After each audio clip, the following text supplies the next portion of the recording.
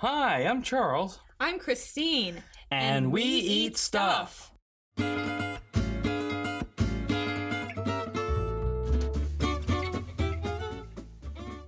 everyone. This is the podcast We Eat Stuff and Talk About Things. My name is Charles Guthrie, and I am one half of We Eat Stuff. In this podcast, we are seeking out people in St. Louis related to food, cooking, drinking, and eating. Our interview this week is with Jordan Howe, the general manager of Reed's American Table. You can find him online and all the socials at JordanHowe314. Jordan has become a lot better known to us since he's shifted away from his barista career and working more in the managerial side of the industry. He's got a varied background at many venues in St. Louis, and as we get into later, has ideas about coffee shop culture and how it's probably going to have to evolve or die. Thank you for listening, and this is Jordan Howe.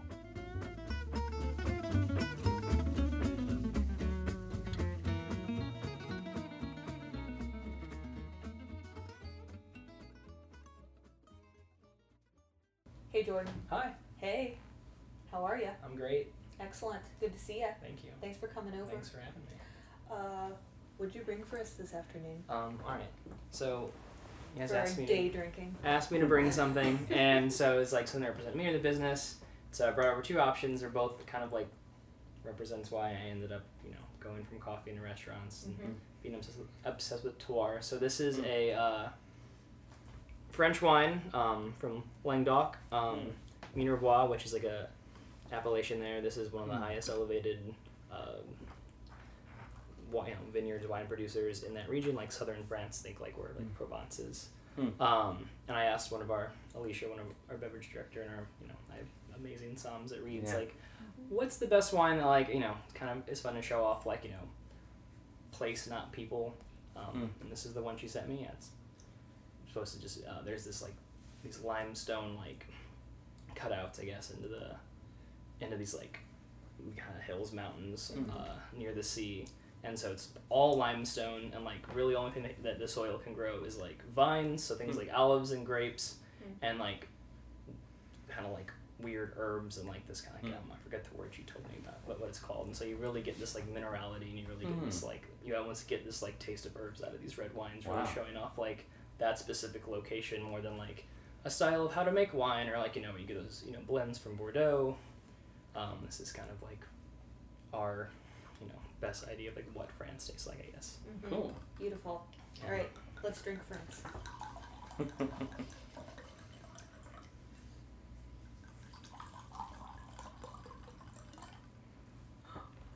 Is that interesting to you, waffles? Yeah. I would like some. It smells good. Absolutely. Whenever you're fine. All right. Cheers. Thanks for coming over. Salud. That's good. Yeah, I haven't had this in a while. That's very good. Yum. Yeah. How's it taste? Pretty good. Pretty good? Cool. Really good. Huh, that's delicious. Thank you. Good choice. Thank you, y'all. Excellent. Always Lovely to trust spend Alicia. time. I'm glad we could finally arrange this. Yeah, This is absolutely. awesome. Jordan, so tell everybody listening, who are you? I'm Jordan Howe. I am currently the general manager of Reed's American Table in Maplewood. I have been in that position since March, April of this year. Before that, I mostly spent my time in specialty coffee, managing a few different spots in St. Louis. I've really been in kind of that side of the industry since I was 21. I'm almost 29. Got into all of this stuff because I wanted a job where I could play music and hit the road all the time and not have to worry about anything, and that led me into coffee because I could be a barista or a bartender and have kind of the free time and money, and that kind of switched eventually, and I don't really play that much music anymore, but Yeah. I guess around we were named Ian Froden is the 19th best restaurant in St. Louis. We've been named 2 years in a row. Only 2 years have been opened by Wine Enthusiast, one of the top 100 wine restaurants in the country. So, it's been a big change coming from coffee, but it's been a fun 18 months. Yeah. It's a pretty choice place. Yeah. It's good. It's nice. I remember, I think recently I read something, someone wrote that Reed's is a great place to go if you don't feel like dressing up, but you can go there if you want to dress up and get real fancy. That's, phrase you hear time and time again for whatever reason is fine dining's dead, which isn't necessarily true.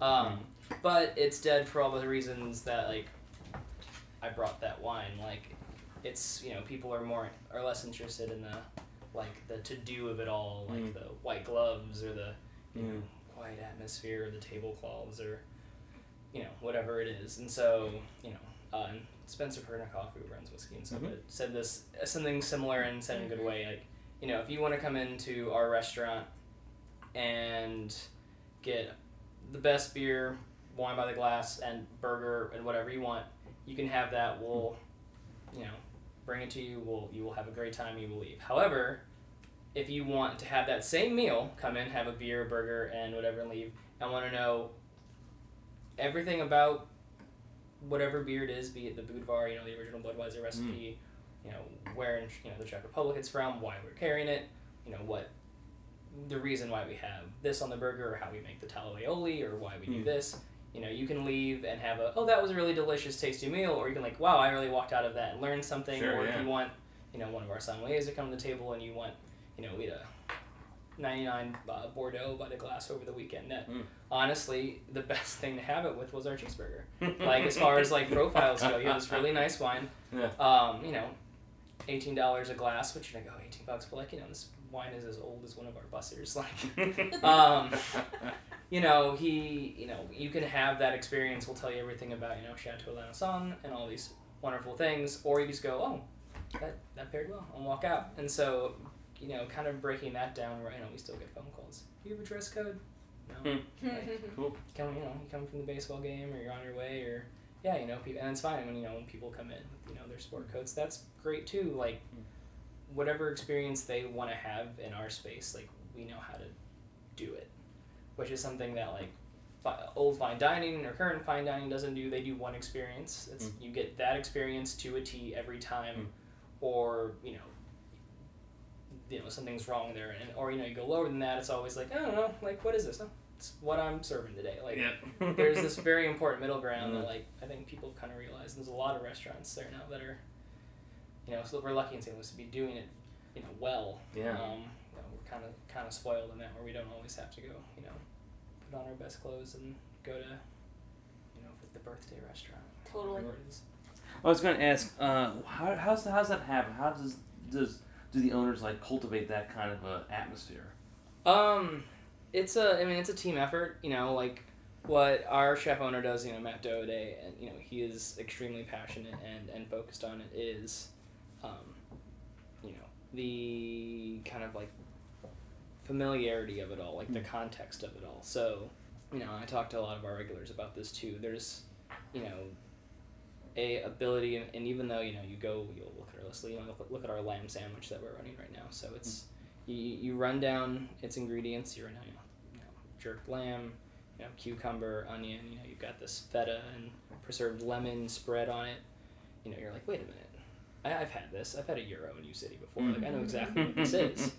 And you realize, you know, our chef growing up, you know, in that area, going down there, having those gyros, like, you're having an experience you've had your entire life, but in, you know, a kind of different twist or a different idea. There's something very, like, even if you don't necessarily, like, it hits you on the head, like, it's something comforting about that, like, those flavors where you're not, you know, running out looking for, like, you know, you think about what niche was, like, that was a very specific experience. You know, like, these are things you're like, oh, this is comforting even though I don't know it. And I think just working with that, you know, and the same thing with, like, what Andre did with our wine list, about going out and traveling and bringing in wines of people he's met, being able to have that kind of connection creates a comfortable space that is very easy for us, you know, for my staff, to kind of, you know, portray as well. Like, you know, we can be relaxed, where, you know, we're not just playing quiet little string music in the background, and, you know, we encourage, you know, people to be themselves at tables. You know, everyone, you're gonna, you know, every server is gonna give you a slightly different experience. Every bartender is gonna give you a slightly different ingredient, but that's what's comfortable. And, like, it really isn't, once you kind of have that idea of, like, what you're good at and what feels natural, like, it's very easy to be yourself in that environment. And I think, you know, Chef, you know, Matt has done a very good job kind of giving us the power to, like, pull that from his food into like the dining room and everything else. Cool. Very cool. How many years have you been a barista for? I'm going on 8. Yeah. I still, even though I don't make a lot of coffee anymore, I still barista at heart for forever. Good deal. Yeah, so, and I actually, Zach Aldhouse, our main, like, brunch bartender and, like, head of, like, our coffee and our non-alcoholic division, kind of went on vacation, and I had to step in and work behind the bar for 2 days, which was a lot of fun. I still remember how to do it. Yeah. So, a little bit. Nice. I was going to ask you just in a second to go through, I guess, all the places that you've made coffee at, but I just want to say, I think one of the first places I encountered you, because I remember your tattoo, is at Nordstrom's. Oh, yeah. Yeah. That was Was that, like, your first job? That was my first dip into management, and like, official management, for sure. So that was... That was when I was a student. I was at Webster, so that was probably 6, 7, yes. 8 years ago. Yeah. It was, in the 6-ish range. So when I was at Webster University for 2 years myself, through a friend, heard that Foam Coffee and Beer, which is still around under different ownership now, it was just about to open. They were looking for, I was about to turn 21, they were looking for people who were interested in coffee, and I'd never worked in it, but I was like, had wanted to, being the kid going to like Starbucks, and like that was kind of my environment, and like kind of having a fascination with like the cafe culture, not even as it was in 2010 or so, but like the culture of like, reading like, literature from like, France in the 1920s, like that cafe culture was very counterculture, and people weren't going to bars and having these things, they're going to cafes and having great ideas and stuff. So something about that, being 21, like in college for an English major, was like, oh, this is awesome. And so fell into that, like met him, the owner, we hit it off, like got hired. And that's kind of, was able to play music and all that, but eventually I was like kind of like, oh, this is like really getting into the coffee side of stuff, and I basically, long story short, found a job at Nordstrom because I had worked at the bookstore in the mall and like knew some people kind of, and people worked at Foam and needed another job. And so I started there, and after a little while I was moved up to manager, which is kind of like my first dip into the corporate manager world, which was not great. But I learned a lot. A lot of lessons learned there for sure. But it was at that point when I was like trying to find a way out of there. I was saved. Chris Phillips, who currently works for Caldi's and does a lot of very, very amazing things. He and I played music a lot in our lives. We were friends, and we kind of fallen out of touch just because we were both working a lot. He was roasting coffee for, I believe they're still kind of roasting under the name Art House Coffees. Their wholesale side isn't really doing a lot. So they were looking to open a cafe. He knew that we could work together well, and that I had management cafe experience at multiple spots, and he asked if I wanted to come over. I was like, called me. I was like, hey, do you want to get a drink this Friday? And we hadn't like hung out one-on-one in like maybe a year, and I was like, please be a job, please be. I was like, I have a feeling I can do this. I told my now fiance, I was like, I have a really good feeling about this one. So we went to Whiskey Ring and just sat there, and for the first half hour I was like, just get to it, just come on, man, like please, like I can feel it. Finally offered me a job. I was like, done, let's do this. That turned into what is living room over in Maplewood, where the end of our first year, Sauce Magazine named us the 7th best new restaurant in St. Louis to open, which was both unexpected and like kind of a crazy thing, because we'd have they're a heavy food program, but like we're a cafe, we were a coffee roaster, we were 20 seats, like to hit that list, which Reed's was on, which Publico was on, which Retreat Gastro Pub was on, was like, shit. Yeah, amazing. Like I one of those moments where like I didn't know, like I for whatever reason didn't know like we were even in consideration, so it kind of like took me back. And then that was about 3 months before I competed at the barista competitions in Kansas City, which was my first time. And then I was gone within 2 months of that. Our whole team was. We're at Kirsten now Caldi's. My lead barista went to Blueprint for a long time. She actually competed for Blueprint last year before leaving there. So yeah, we were stacked. It was kind of cool. But yeah, and that led to me kicking and screaming to a restaurant. So yeah, all the time, just coffee, more, getting to the point where like, I want, we're roasting our own coffee, competing like on the national level, like very into it. And that was like the only thing I wanted to do. We just weren't engaged yet, but Ashley, she was at, head baker Pine Size for a while, Bailey's Chocolate Bar. She was kind of in between things. When like I was at Living Room, she actually helped out there a little bit, but she ended up getting hired at Reed's to be the first pastry assistant there. And when I left Living Room, I was like, I don't know, like I need to find a job and stuff. And she was like, well, no, Reed's looking for front of house up. I'm like, I don't do that. I don't work in restaurants. I wake up at 6 a.m. or earlier, and I make coffee all day, and I get off at 3 and a nap. Like that's my thing. Yeah. I'm gonna go do that thing. Yeah. And then every weekend she'd be like, hey, it's just come host, just help us out, see what happens. Like, and one Saturday I was like, you know what, fuck it. Come in tonight, text Nikki, who was a GM at the time, like, and I'll see how it goes. Turns out I really liked it, and I was just prolonging the inevitable. I went in. It was that first night. It was like one of their busier nights in a long time. We did like 200 people, and I was like, oh, all right, like this is interesting. And having Ashley hadn't worked there for at that point 6 or 8 months, like had gotten to know most of the staff pretty well, so it was pretty friendly. I was like, all right, I can do this part-time. Like, I'll still do coffee during the day. I don't have to be here like 4 hours. I'll just do part-time, 2, maybe 3 days a week. That's it. Then, like, a month and a half, I was only at Reed's. Working, I was bartending at brunch with Zach Althouse, who, was competed, super successful, talented guy. Thank you. And, he, was like, all right, well, I'm hosting or doing other front of the house stuff, serving. I'd never served before. And I was like, well, this is it. Like, this is a lot of fun. I can do this, but I was kind of like getting antsy and a little like, all right, like, what's the next thing? Like, I don't want to just, I don't want to just serve. I don't want to, like hosting I learned a lot about a lot of things, but like, I was like, all right, kind of getting monotonous. And that's when, I heard Sardella was opening. I was like, hey, a restaurant, with that crew, like Gerard, Kraft, who's super talented, and Chris Kelling, who's a great GM, and everyone was like, I could. They want a coffee program. Like, this sounds like those things I do. This sounds like both of those things. Interesting. And so I kind of was like, well, think about it, and I was like, well, maybe I'll just go see. Like, this was probably a month and a half or barely 2 months before they were supposed to open, and I was like, I'll just see if they need baristas. Like, I'm sure everything's kind of filled up, but I'll ask. They did, and then you actually needed someone to run the head and kind of run the program, and basically be behind the bar, get the coffee stuff set up, kind of make sure everything was running for, and never done a breakfast service. So I got that, and I was like, all right, well, this is my thing now. Like, this is a combination of the things I like.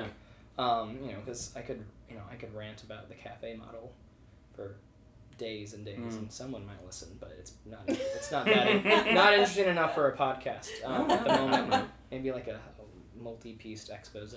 But like Sardella kind of hit that model where it's like it's cafe, but it's service and hospitality forward, with delicious food, and it's not just get in line, sling a bunch of coffee, see you later. Like, there's a lot more to it. And that was great.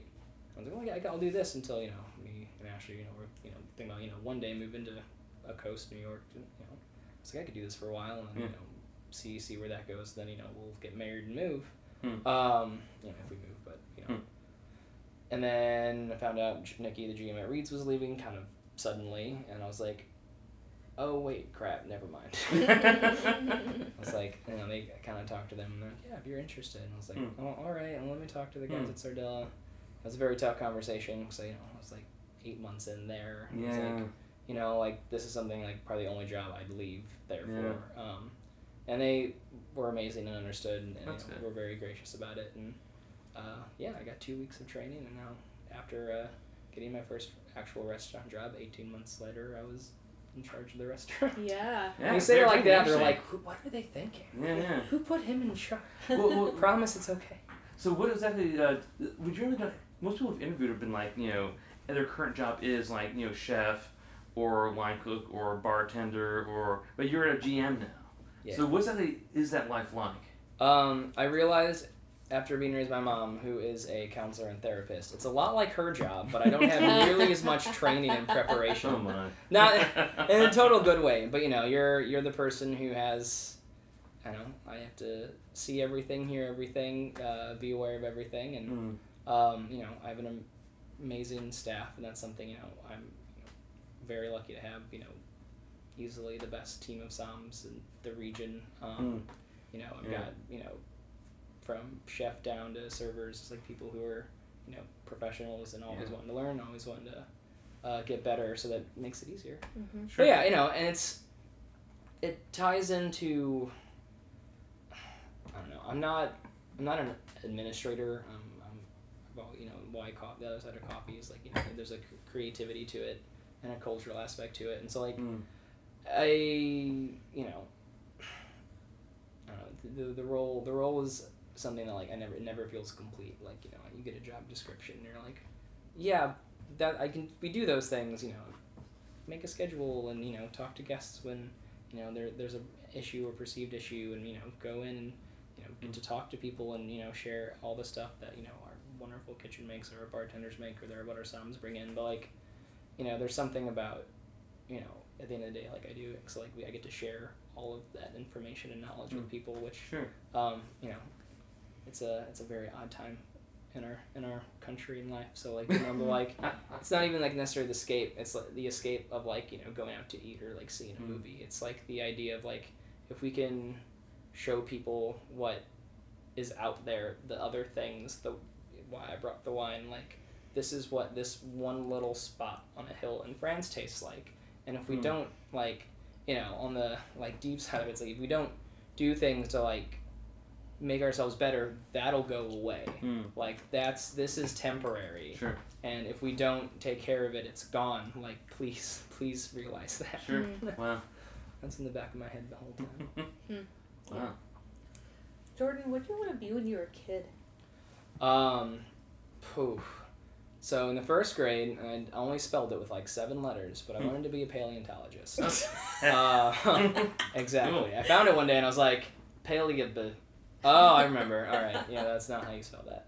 Of that, and then a musician for a very long time. I started playing guitar in the 6th grade, and I played my first show. If anyone who's remotely, I'm 28, 29, remember the old Creepy Crawl on Tucker and Wash Ave. I played my first show there when I was 15. Wow. Our parents dropped us off there. Wow. I got inside and I was That's old school. Yeah, I was what did they do to us? What were we thinking? That was most of high school, and then the college was all right, I could teach English. When I was high school, I was really, one of my mentors was an English teacher there, and super great. I was I could do that, and let's keep playing music, see what happens. And so when I moved to Cherokee and was going to school, playing a lot of music, I was I got this. And that's when I was well, I want to music, it's the same thing. It's culturally significant. It's something that even if it's just a few people, we're creating something that didn't exist before, or we're helping people. If someone listens to music and is happy, and I was well, that's what coffee is. And you make something, you get to interact with people's lives, and they kind of use that as a way to I go to coffee shops 4 days a week, and it's just nice to see another person, hey, how are you today? And there's it's wait a minute, that's kind of it's not teaching, but there's this aspect to it. I don't know. So I wanted to do something. For some reason, I wanted to dig up dinosaur bones, and then got a little wanted to teach, and I don't know. I feel being a GM, I still get to teach people stuff, but it's not not students necessarily, but peers, which is cool. Yeah. But I think part of the reason I am where I'm at, because I never really decided what I wanted to do. True. I was not great at oh, well, I want to be this thing, or I knew kind of what I liked to do, and I knew what I felt happy doing, and that kind of led through some dips and turns at times, but it also led here, and I'm very happy. Good. Excellent. So you went to college for a little bit of time for English literature? Yeah, I originally went to school to Webster to go for their audio program, which was really sweet, but like wasn't. I turned on like this isn't fulfilling, and so yeah, I went over to my other idea, which was like I was gonna minor in English originally. I was like, well, I'll just do English education, and then I just went over to UMSL for a little bit, before kind of landing that job at Nordstrom, where I was like, I make more money than my friends who teach now. And I really, which it's just, you know, like, it is what it is, but, you know, and if it was like, if I wasn't happy making coffee for people, I would have been like, well, it's fine, I'll just go make less money, because, you know, I've taken pay cuts here and there to, like, when I went to living room, I took a pay cut, like, a healthy one, because, like, I wanted to do something I believed in, and it paid off. It just took, you know, it took a while, but it paid off. You know. So how'd you and your fiance meet? Through, oddly enough, it's like, you know, you look back, you got like a couple of certain people who like are like a hinge in your life, took you on a turn. The same person who got me the job at Nordstrom is also worked at Pine Size Bakery where Ashley worked, and so we met through a mutual friend, and then you know, so we would all like as a group kind of hang out, and then yeah, kind of went from there, and then yeah, so we've worked. And then after she left there, she was at Bailey's Chocolate Bar for a little bit, and we ended up, you know, we started dating for a little bit, and we moved in together after like a year and a half. And then, yeah, she worked with me at Living Room for a hot second, kind of as a part-time. Oh, I remember that, yeah. Yeah, because she was at Reed's already, and, you know, same thing, like, oh, I work nights, I have daytimes free, kind of idea. And now, of course, she's the executive pastry chef at Reed's, so we work together every day, at least for a little bit of the day. Which is great. Cool. We you know, we haven't, you know, destroyed anything yet. Yeah, it's figure if we can work at a restaurant together, we can do anything. There you go. Yeah. That's it. So then, speaking of all that, how was your bachelor weekend in New Orleans? It was a lot of fun. New Orleans is great. It was. I hadn't been there like as an adult. Everything I remember that I wanted was great. All the seafood was incredible. Few odd things I found. There's not a lot of young servers in New Orleans. Really? Like, you know, like they have, you know, especially like we were just to like off of Canal Street, kind of close to where like the Roosevelt is, where like Dominica, the restaurant is, kind of near the Ace Hotel as well. And like, you know, so there's some, you know, some of those restaurants, things that you would sit down and be like, oh, these are like James Beard restaurants. There, you know, there are younger people there. There's, you know, some of their chefs and owners are, you know, in their 30s, but like going to like, you know, just like most, like, you know, non-chain restaurants, it's like my server's like, you know, not in his 20s or 30s, which is just interesting because, you know, our staff at Reed's were, I think our average age is 29-ish. Yeah. You know, one of our Psalms is 22. You know, I'm GM at 28, our assistant GM's 31. Like, you know, we're, you know, and our chef's only 36. That sounds right. You know, like, I'm used to that, or going to, you know, Sardella, where everyone's that same thing. Like, you know, I'm working with people who, you know, are you know, we're kind of all the same age, and, you know, kind of bringing new life into some of this, and that was just a little like, it's interesting. So it's like that's their career. Yeah, been their career. But it's just which is, you know, that's a town you can do it in. Like, that's what I would do. Like, there again, like, there's so much good food down there, and just so much like fun. It's like, it's just fun everywhere I went. I was like, oh, I could do that. Like. Which I like I'm not going to ever go back in August. I know that much. It was sticky. Oh, yeah? Yeah. Oh, man. Even worse than St. Louis? Oh, way worse. Because they had that, like, flood issue, like, a couple days before. So there was, like, standing water everywhere, which did not make the stickiness any better. But I'd want to go back really bad.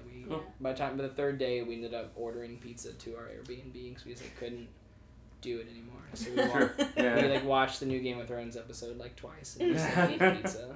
And then we watched Rick and Morty. Nice. Awesome. Yeah, we're going to New Orleans in November. That sounds like a great idea. Yeah. Yeah. Never been before, so oh yeah, we're excited. Top. Yeah, there's some really cool stuff. And everything's open super late, so that's great. You can't like, we got in at like 9 o'clock or like 8 o'clock at like on Sunday night, and we're like, we could, things like, oh, open till 2 or 3, 4 a.m. We're like, great. So we were worried like we were gonna get on Sunday and like have nothing to do. Yeah. That is not the case. Awesome. Very cool. Do you have any interests or hobbies about you that no one would ever suspect? Interest or hobbies? Yeah. Oh, Or like stuff you learn about, read about? Oh, yeah, well, not as much anymore, I think. In the 8th grade, I went to the state championship geography bee. So I was really into, I've always been kind of drawn to maps and directions, and I don't know why. I was really into like history and like World War II history when I was like in elementary school. Actually, we went to New Orleans the first time in the 6th grade. There's a like World War II D-Day museum. That is very cool. If you're interested in history at all, it's still there. It's $27 for adults. Cool.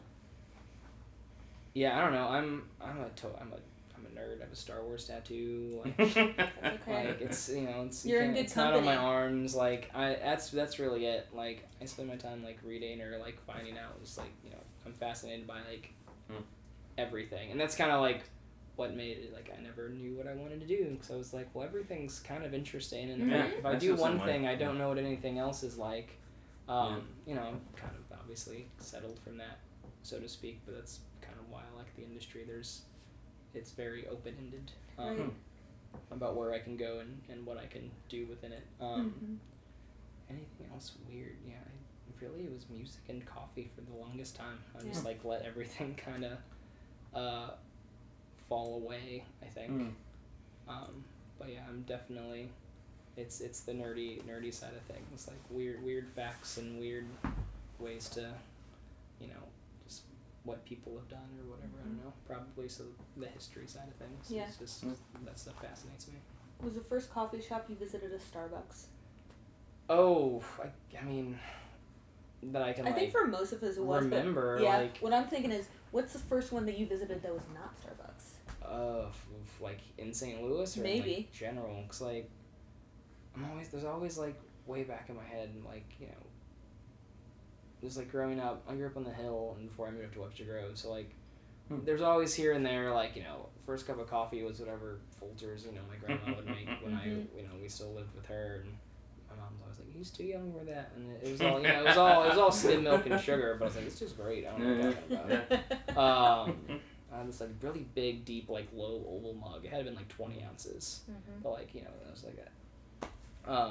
But yeah, I mean Starbucks, like in high school, being like I listen to like emo punk music and I like to read. Like Starbucks was like, that's my place. Yeah, boom. It was down the street from Webster Groves High School.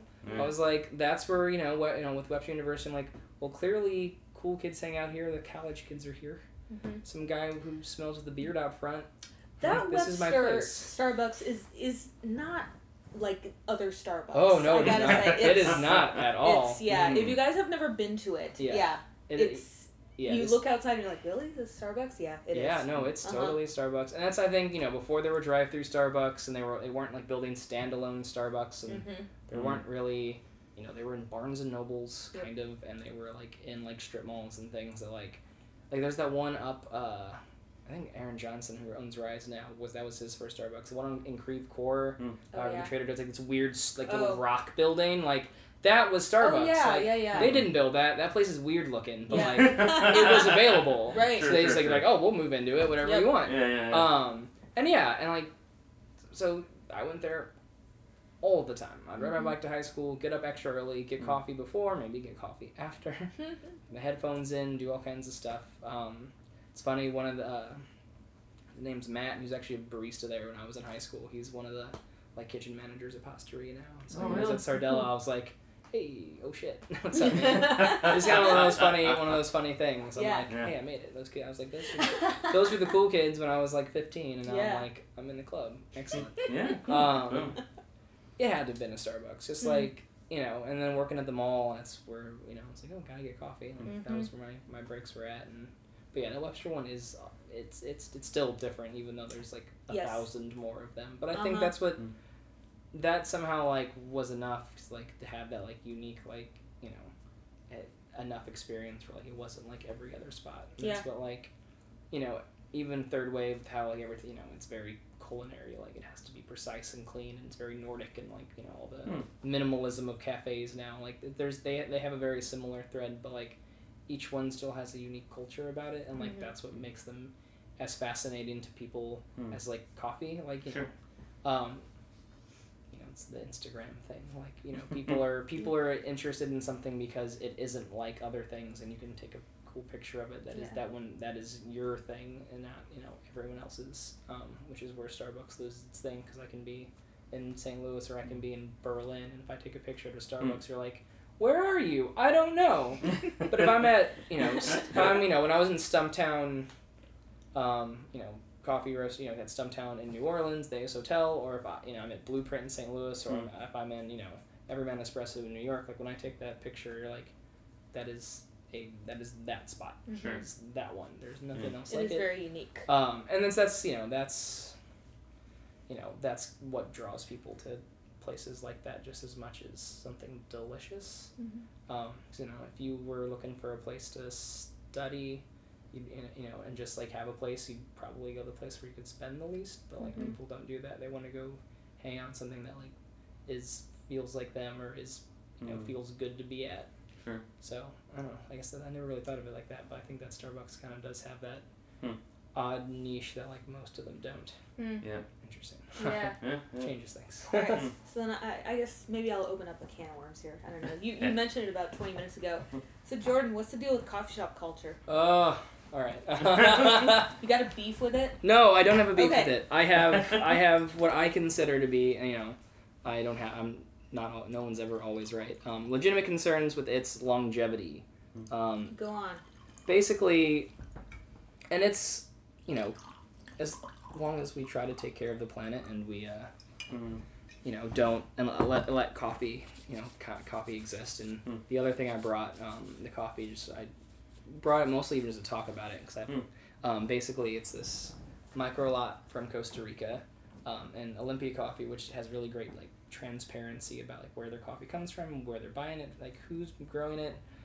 Coffee's great because it's like it's place, not people, but you need but without the people, there's no place. Like like making, because the people who grew this wine we're drinking and bottled it and went through to make it wine, like they may not be the wealthiest people on the planet, but I guarantee you they have running water and electricity, and they're eating 3 meals a day and walk down a street to a restaurant. People who are growing our coffee, though it's consumed almost just as much, are sometimes walking 3 miles just to get a bucket of water. Sure. Yeah. Things like that. It's getting better, or they live in very remote, very underdeveloped places. And so like the longevity of that is very important, because like what we're able to do, is support parts of the world necessarily that are forgotten, unfortunately. So when I sit down in a cafe, or try to sit down in a cafe, and every single space is occupied by a table for 2 to 4 people with one person, 6 books, 1 laptop, and a set of headphones, and an empty cup of coffee, I go, how long until I stop, or someone stops coming here because they like the coffee but really want a spot to go. But can never find a place to sit, so they'll just go to the next place. And how many times does it take for that person to do that until the coffee, like, why aren't we very busy anymore? And then and then you get to the point of like, why isn't that coffee shop around anymore? And these are places that obviously like Caldi's, they roast and they have their hands in multiple cities, and you can keep growing and be like, doesn't matter. Well, and then you have not to say Caldi's is ever going to become Starbucks, but then you have Starbucks. Like, we just have enough locations and enough volume. Like, who cares? Everything's to go. But like if you want Blueprint and you want Comet and you want Sump, to these places to be around. Not to mention grow as an industry and like start finding new people to come to these things. We kind of need to do, it's just a model switch up, and that's where like I loved what attracted me to Sardella so much was, yes, you walk in, yes, you order at a point at the counter.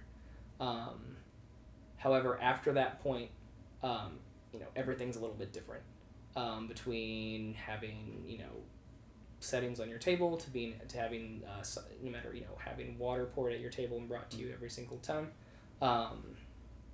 You're always gonna be bussed. And my favorite part that we try to do as often as possible was the once you order your first time and you sit, like, don't get back up. If you want to order, I'm gonna come check in on you. You want another cup of coffee? Let me know. We'll bring it over to you. We'll close you out. Things like that, or even just like how the kitchen was run. You're gonna have a group of you who are all gonna order food at the counter. Well, we're still gonna make sure it all drops at the same time. Someone's not gonna be eating 10 minutes before the last person gets their food because so when the orders came in, like same thing with your drinks. Like if there's 3 people ordering a drink and they come out one at a time sporadically, like by the time I've finished my coffee, someone's still waiting on theirs. I'm like, well, that's not the shared experience. Mm-hmm. Like then I'm just like, I just want my caffeine, and then like fuck you guys. It's that kind of stuff, and it sounds like very particular, but like it grows your business. It creates more opportunity for more people to come in. Because if I go, I love Comment. I was there today. I'll be there Thursday and I'll probably be there another day this week. Love that place to death. But like when I go there and actually sit down and I'm like, oh, I want another cup of coffee. This isn't to blame anybody, but like if like in 3 minutes I go between going, oh, I want another one, and think to get up, and then all of a sudden like 10 people walk in, like I'm not getting back up. Mm-hmm. It's not their fault. They have that's how that cafe is set up, which is fine. But like down in a world where I can just be like, hey, like and some places will start tabs, but like it's this idea of like we're excluding too many people. It's not even like people are going to spend $5 on a cup of coffee these days. Like I'm not. It used to be like, is our coffee too expensive? No, like we're we're paying more to make sure people have, we're paying a fair price for something that should not be bought a commodity under $1 a pound. Like it's ridiculous. People, everything's handpicked, everything's done, on a very manual labor level. Like it's expensive to get coffee to us. You should actually pay for what it's worth. Mm-hmm. People are doing that, but for small businesses, if you're not going to just be these massive cafe chains, like there's a level of like that you're not like being able to like get as many people in the door, and you're also like missing out on like that human interaction I talked about. And obviously the whole like people sit at the bar at a restaurant because they want to have more of a conversation. Like most people want to talk to the bartender or like be around people like maybe don't know. Or a table, you have minimal interaction with your server, but there's still that opportunity. Cafes break all that down because you spend so many, like there's not like a move, turn and burn idea, that like some restaurants will have, or sometimes why Steak and Shake's always so cold, so you get the fuck out of there so you can have that's not a secret. Like they don't want you around. You're not gonna become best friends with your server there because they need that table. But like coffee has that opportunity. Everything slows down. You can sit there, meet friends or meet other people, no matter where you are in that cafe. And when it gets busy, you feel rushed, or when you can't find a seat because half the seats are unusable because someone's on the other side of that table, just like, this is my space. Mm-hmm. You start to kind of worry about the growth of the industry, and as things get more expensive and your customer base doesn't grow, all of a sudden when you were making you were making a profit 2 years ago at this volume, all of a sudden you're at a loss because all your cost of goods went up, but you haven't built your customer base. Sure. And all of a sudden those shops just disappear. Just terrifying. Sure. I mean, I heard this one theory that the Renaissance happened because of coffee shops. Because where people from all walks of life would come in, both upper class, lower class, and people who are educated, people who are, really even feel society would come there. They all actually talk to each other. Yeah. And it'd be like no class in there. It'd just be all around the same level. Yeah, I mean that's kind of been, the case, so to speak, in a lot of those realms. 'Cause it's like, kind of thing, like when coffee became popular in Europe, the cafes were the spot where, talk about like, same thing like Da Vinci and all that, or whatever realm you want to go to, like that's where, yes, there were, people went to bars and drank wine in France, but the cafes in Paris were also the place where people like exchanged ideas, where that thing, you just kind of went in. And yeah, so like we're, that was a focus on it, that was just, I need alcohol, I need caffeine, or, it was the place to go, but like, there's still the place to go, just like bars are, but yeah, between the whole like they're now study hall kind of things, which is okay, except we're not exchanging ideas, we're just all doing our own thing in a space, which if that's what you want your business model to be, totally fine. Design your cafe that way, single seats everywhere, just bar seating, like if you ever go to like Barista Parlor in Nashville, they nailed it. All of their locations basically have they have a bar in the center, like center of the room is their like bar area, and then they have single like low seats all the way around on each side, so like you could have 2 of you, 8 of you, all in single seating, and then they have like community tables, and they have little like 2-seaters along the walls. So like you can have move things around. You can have people in little groups, but like if every single person there that day came by themselves, they'd have a seat. Every single seat could be utilized if because like you don't know, and so like you get so people want to come there and just like be around people, but like have their headphones on, like they're not taking up any other seat except their seat. Sure. But that place is always alive. There's always people talking, hanging out. And we have cafes like that, but like so many times you walk into your favorite one, and just like the music and the barista's talking to some people who are friends or at one or group, and then everyone else is just like in their own thing, which is okay. Yeah. But like it kind of that return to thing, and then people go, well, what if we just go to Wi-Fi at cafes? Like, well, that's a lot too. Some could do that. If some tomorrow was like, you know what, we're not gonna have Wi-Fi anymore, there'd be a little bit like, that's weird, but like they know their focus and what their like concept is so much about like what they create, which is amazing things that like people would want to go and be social there and enjoy what that experience of having something made by them is. Not most places can't get away with that. With most of their customer base, and that's fine. People don't have to be like, you don't have to be a coffee, like a coffee snob or a barista to go appreciate good coffee. Like we want everyone to go to your cafe, but there's also kind of like a bummer to know that like sometimes you're making all this stuff and people are just like, it's either just a fix or because caffeine's a drug, or they're like, well, you're just the closest place that I can study. You're like, I guess this is my life now. Okay. Very interesting. Yeah, and it's just like trying to like, and that's always a thing. And Danny Meyer wasn't the first person to say it, but like one of the chapters in his books about it, and it's something that I've always like was taught to kind of think was like, whoever wrote the rule, whatever, like why, like basically why are we doing that? And sometimes that leads to like really great ideas, and sometimes that leads to like, oh, I get it now, like that was a terrible train of thought, but like I thought that there was a reason we shouldn't be doing that, but we should do that. Okay. But yeah, like I think that's a really important part of like, especially with an industry that's like young, like third wave specialty coffee's relatively young. Like there's still a lot of like, well, whoever said we had to do it this way? Because like we kind of like found some habits or like took some behavior from like older models, and we're like, well, that's how we always did it. Yeah. It's like, maybe we shouldn't. And like I said, this isn't some like dire need. Our shops aren't going to go out of business tomorrow. But like having run one and seen what kind of money it can produce and the amount of work you have to get to a point where you can like comfortably hit margins, and with things getting more expensive, like seeing that side of it, it just makes me nervous. Interesting. We'll do another podcast series about that. Yeah, I mean, some other day. Okay. No, that's very interesting. Do a video series. Do a lot. Different question then. This will be cheerier.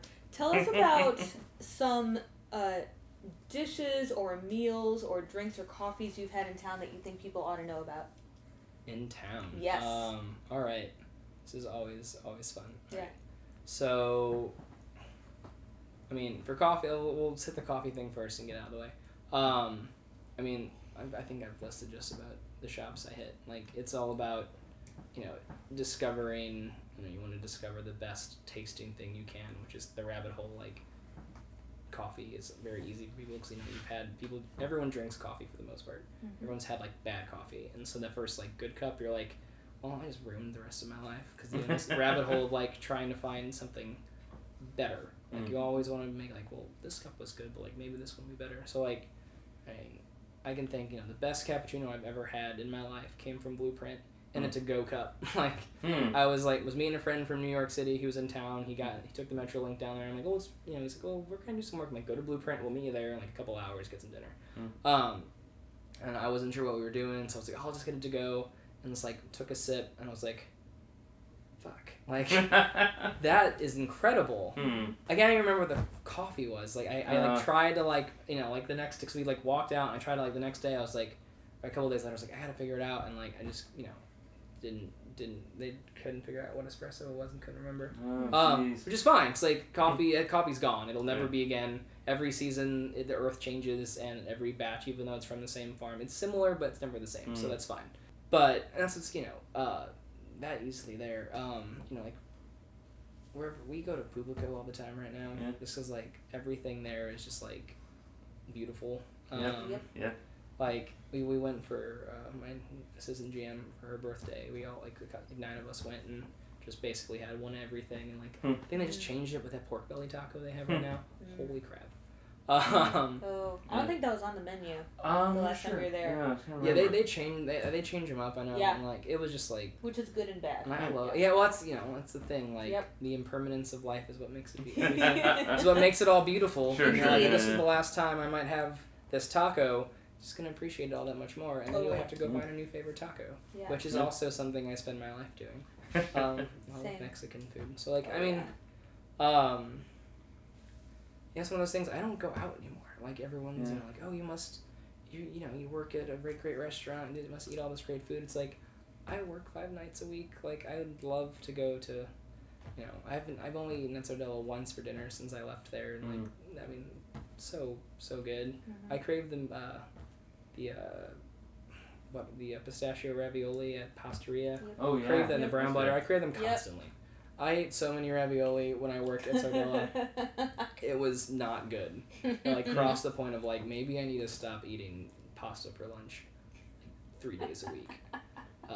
It's like, holy crap. But like, there's a reason. It was, it's amazing. And growing up on the hill, like, that's the thing. Like, there's very few Italian restaurants. Yeah. And I can be like, I trust this. Like,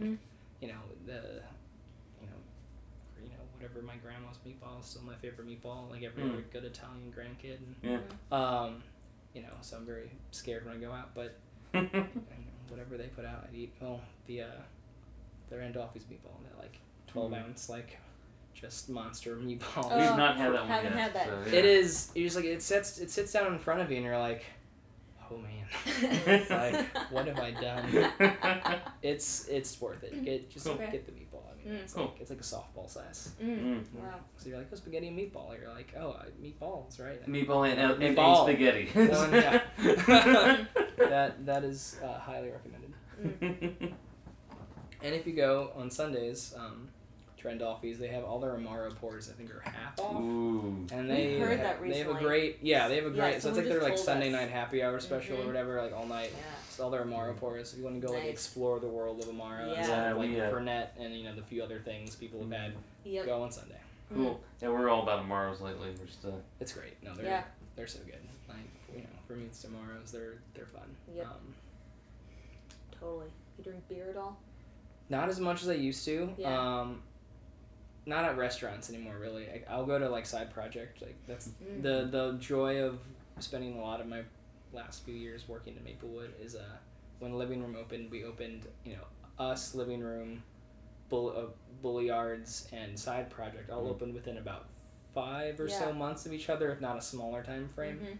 And so we were all obviously in that neighborhood every day, all day, getting our businesses ready. So we all kind of like became friends and getting to know Karen and Corey, Jesus Christ, from Side Project, and like Katie and Shay and all those people. Like, if I want beer, I just go there at this point, really. They were so nice. I had my birthday there one year and my engagement party. So like that's where I'll go for beer, honestly, outside of like Bush Beer at home, or like they have like a get together. Obviously I drink a lot more wine than I ever have. Getting to kind of dive into the world of wine at Reed's. Totally. I've always been a bourbon guy. Yeah. My bar is mostly bourbon, gin, and tequila. Right. Nice. Jordan, tell people, where can they find you in person and online? In person, I'm at Reed's almost every day. So if you, including my mom, I tell her constantly, she's like, we don't hang out. Like, when I work all the time, just come up, we'll hang out over here. It's fine. So Reed's a lot. If not, you can find me at Comet every Thursday morning between 8 and 9:30 on my way to work. There's a lot of us who go there at the same time every Thursday. Be surprised. Online, Instagram, Twitter, Jordan Howe 314 is those tags. Again, mostly food and coffee, and cats. I have 5 cats, so there's a lot of cats on the internet. That's okay. There can always be more.